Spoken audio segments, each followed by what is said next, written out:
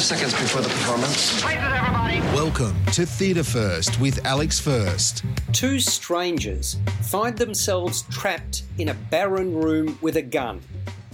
They have no idea how they got there or what will become of them. In any event, the outlook is bleak. One could shoot the other, or they could both starve to death. The character known simply as A, Boaz Hume, starts with bravado, but then his vulnerabilities are exposed. The two great loves of his life are no longer with him, and he doesn't have a job. The other, B, Lara Anderson, is in a much better place and is engaged to be married. A hates his life on the outside. B has a great deal to live for. He tries to engage her in conversation. At first, she resists, but then she begins to thaw. The situation remains tense and unrelenting. The question posed is, will they find a way through? If indeed there is a way through.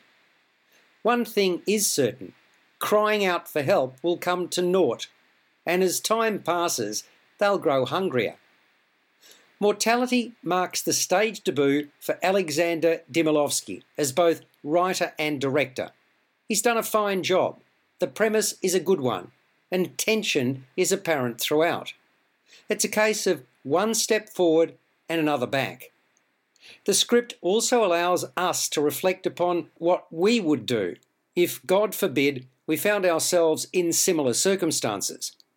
The young actors are strong and effective, highlighting the ebbs and flows of captivity in what becomes a game of cat and mouse. Both impress with their poise and polish as they readily channel vulnerability, distress, fear, anger, and joy. At the core of Mortality is the question of just what is a meaningful life. It may be a truism, but it speaks volumes about making each moment count, for we never know what might be just around the corner. The sword of Damocles is perilously close throughout the ordeal faced by this pair. Mortality is playing at the Butterfly Club in Melbourne until the 4th of June 2022.